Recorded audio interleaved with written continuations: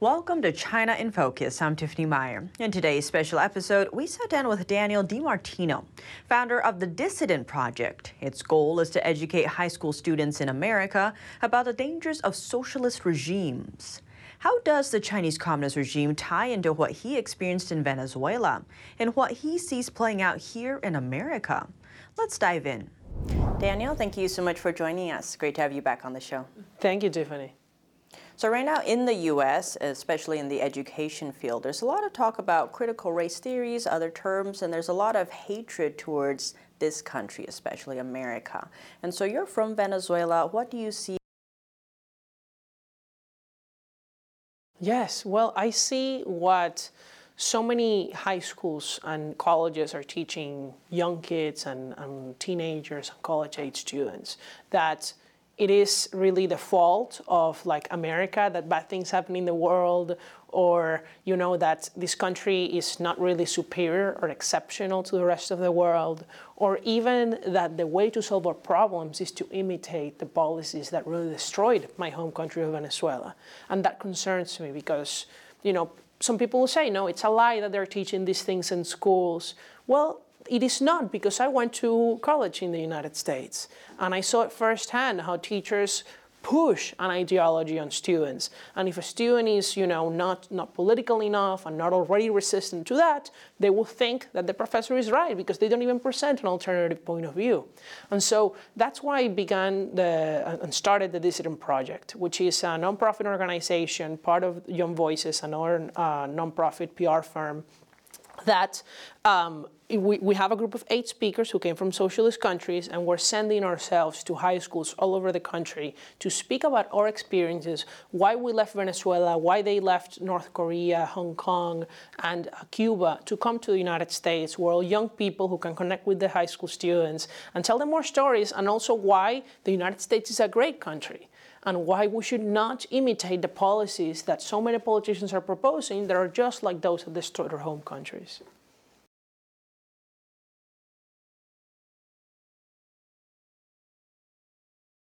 Yes, because I've already been speaking at universities for several years, and the experience is very different from speaking to high schools. Unfortunately, when you go and speak at a university, it's usually a conservative or libertarian, a student organization that invites you. And therefore, the people who show up at your event are mostly already in agreement with you. And therefore, you're just there as kind of like a motivational speaker. Some people might be there with having some doubts, and it's useful. I'm not downplaying their importance. But when you go to a high school, first you get much more attendance than at college events, where maybe up to 50 people will go. In high schools, maybe at least 50 people will go, because the teacher sends the whole class, and sometimes the whole school.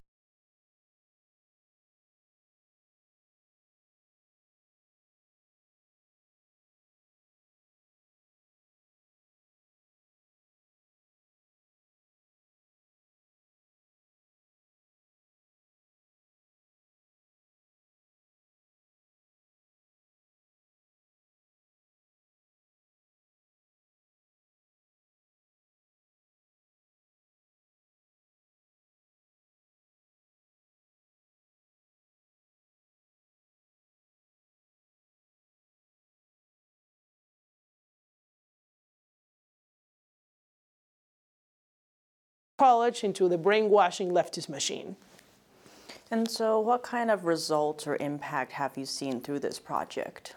Well, I spoke at a high school in Massachusetts back in February, in a very liberal area, middle-class area. And I had a fantastic experience, much better than I ever expected to have. Some of the school administration was not very happy that I went, but they agreed to have me, and the teachers who invited me were very happy to have me. Because they did, of course, want their students to hear about it. And the students had a fantastic reaction. They wanted to even take pictures with me. They asked great questions. 60, 70 students showed up. It was just, very fulfilling, because you saw them learn about something that they were not being taught in school, what happens in Venezuela, and why the story of Venezuela is so important for America. And so going forward, since critical race theories and all these about hating your country is being taught in schools, what can be done to counter that? Right. You know, there's a growing movement within the conservative movement and the right in the United States that is about banning critical race theory. And personally, I agree with that. However, it is not enough to stop teaching students bad things. We have to start teaching them good things. And that's what the Dissident Project is about. It's about teaching students that America is a worthy, exceptional country. That's why immigrants like us came to America, immigrants who are close to the age of these students that we're speaking to. And that it's not okay to try to destroy America to turn it into a socialist country. That instead of seeking to expand government, we need to do things in a smart way. We need to do the things in a way that respects our institutions, that respects our constitution, that allows people to be free to choose economically, politically, you know, socially, instead of having the government pick for us. Because that's what led to the disaster of Venezuela. We're a nonpartisan organization. We're not here to tell students to vote for the Democrats, to vote for the Republicans. We're here to tell them that the government owning the means of production or controlling businesses or restricting our liberties, it's a bad thing. And that we're blessed to live in America where so far that hasn't happened, but where there are people who want to make it happen and we cannot allow them to.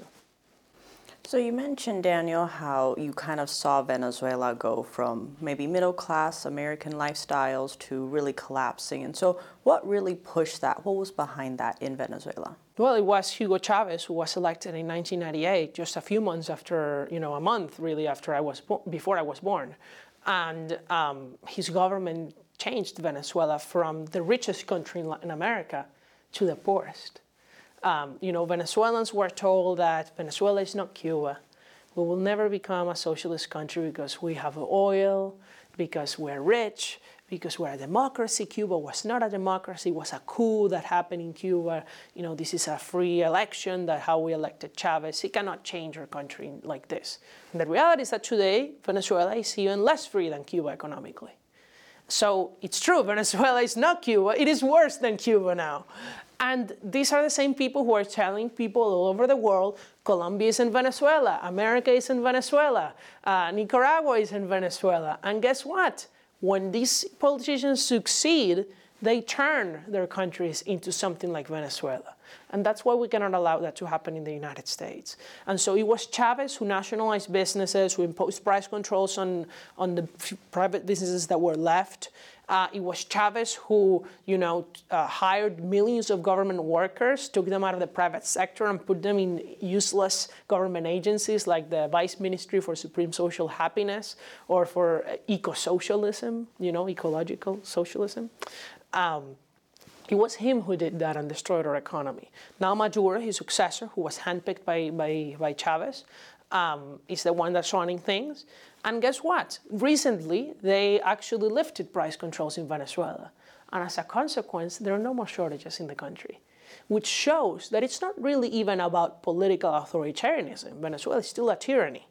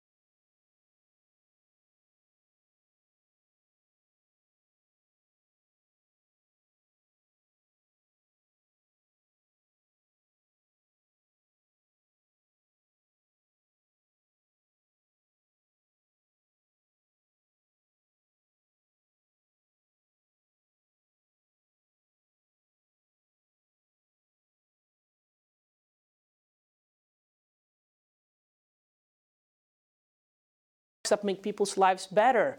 And so that's how people become rich. In Venezuela now, the only way to become rich under the socialist system is to be hooked up and corrupt with the regime. And so that's the Marxism that happened, right? You know, Chavez would say being a rich person is a bad thing while he was wearing a Rolex watch. And there's videos and photos of this everywhere. So that's the hypocrisy of socialists. And China is very much involved, the Chinese Communist Party. I mean, when Chavez started printing all this money that created inflation because he wanted to spend all this on welfare and government jobs and things like that, who do you think gave him a lot of the money? It was the Chinese state-owned banks who lent Venezuela billions of dollars.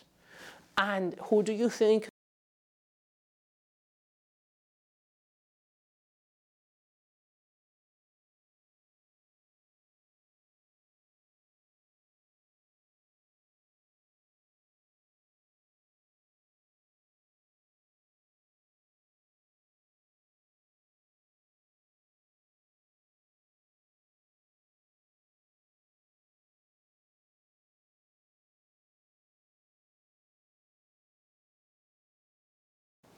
So on this note of struggling against, say, class, race, sex, all of these things, in America, it seems socialism is gaining popularity, right? There's this recent poll that shows among young people especially, 4 out of 10 view it as a positive thing. And so what are the consequences of that going forward? Well, the consequences is that they're going to be more likely to vote for politicians who promise them that we're going to give you this free thing, this other free thing.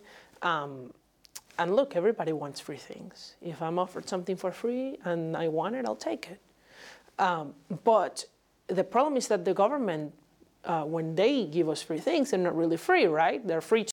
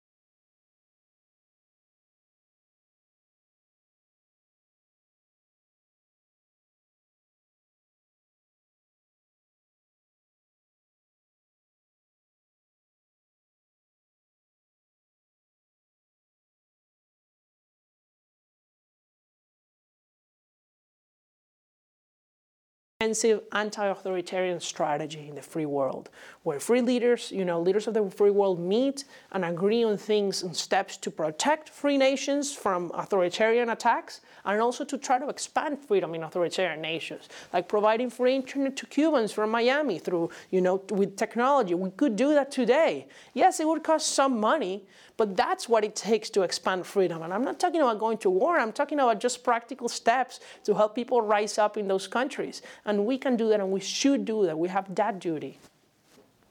And now zooming in on, say, the grassroots individual level, because a lot of this sounds like it's up to the individual, right? So going back to your dissident project, how can really the student movement help maybe expand out to make these policies happen? Well, first, if you want to invite us to your schools, if you're a teacher, then just go to dissidentproject.org. So Dissident has double S, dissidentproject.org, and you can contact us. We'll send someone to your school, and it has no cost at all to a school. It is not free, right? A donor funds it. Nothing is free. But, the school won't pay for it, because I don't think the school should have to pay for this experience for the students. I want to make it accessible to everyone. And, this is not going to have an immediate political impact. This is going to have an impact long term. And we hope that from this small start of the Dissident Project with 8 speakers, this grows. And it grows to many more speakers, and it grows to many more schools, so that it becomes a national movement where every single high school in the United States teaches about the evils of socialism. That's the ultimate goal. So that America will have a curricular policy in high schools across the country established by each state, like the state of Florida did, that is anti-socialist, that it is pro-freedom, and that is pro-America. That's the ultimate goal. Daniel, thank you so much for joining us. Great to have you on the show. Thanks for the opportunity, Tiffany. That was Daniel DiMartino, founder of the Dissident Project. And joining us after the break, John Mills, retired colonel and former director of cybersecurity at the Defense Department. He touches on what the recent headlines on TikTok is revealing about the Chinese regime's cyber attacks on America and what it means for each individual. That and more in just a minute here on China in Focus.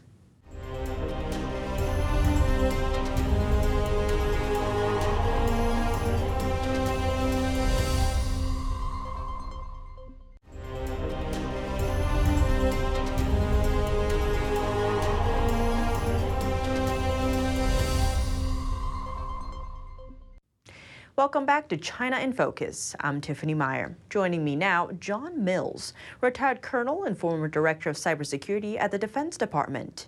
He touches on what the recent headlines on TikTok is revealing about the Chinese regime's cyber attacks on America and what it means for each individual. Let's dive in. John, thank you so much for joining us. Great to have you back on the show. Tiffany, thank you. Always an honor to be on your show.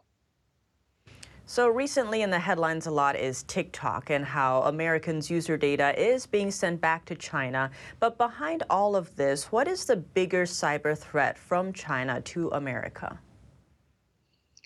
Well, TikTok has always represented one tentacle of the CCP, essentially establishing a digital twin of every one of us.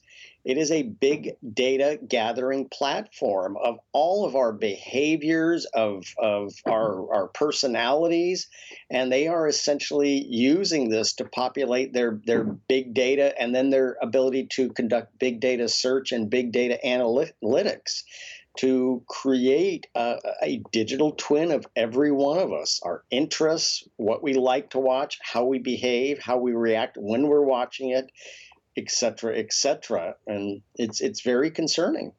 And so on the digital twin part, one of TikTok's upside is its special algorithm that makes it so addicting. So in the U.S. alone, there's about 140 million active users per month, and most of those are teenagers. So if this is such a big threat, how can maybe teens especially get weaned off it? Well, it is essentially an addiction that they essentially have to be perhaps receive professional counseling. Obviously, parental intervention and parental that's one of the first things. And closely tied to this is fentanyl. I know that's a topic for another show, but this is they are being psychologically broken down in many ways and conditioned. And it's interesting that how the CCP, even within China, has started to essentially govern and limit viewership because they know it's producing some crazy behavior. So it is essentially a process to essentially take the youth off of an addiction on a pathway back to normalcy. And so given these risks, John, why can't the U.S. just go out and ban these apps outright, say TikTok or WeChat? What's stopping us?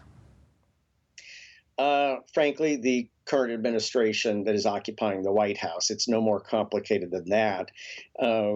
President Trump had the knowledge and the will. Secretary Pompeo was very effective in his clean network initiatives, and TikTok is also must be considered a civil military fusion company. There is nothing good that comes out of these civil military fusion companies. They are an extension of CCP asserting the nation state will of the Chinese Communist Party and should be looked at. These are not innocent. These are not. This is something to be taken very seriously. So we just need an administration that will take this seriously. TikTok was in the crosshairs coming onto the entities list, which is one of the first steps. That's Department of Commerce maintains that list, and closely associated civil military companies such as DJI have been very, and the Biden administration has not only maintained but in many ways actually strengthened the statements on DJI and put them squarely with even more control measures onto the entities list. So we must treat TikTok the same way. Our own big tech is essentially enabling this. So big tech is not acting in the interest of the American people. And so maybe from the everyday, ordinary person perspective, are there any steps they can do to kind of help against this? Well, it is should be considered a platform, a venue, a social media site that is not good. It's as simple as that.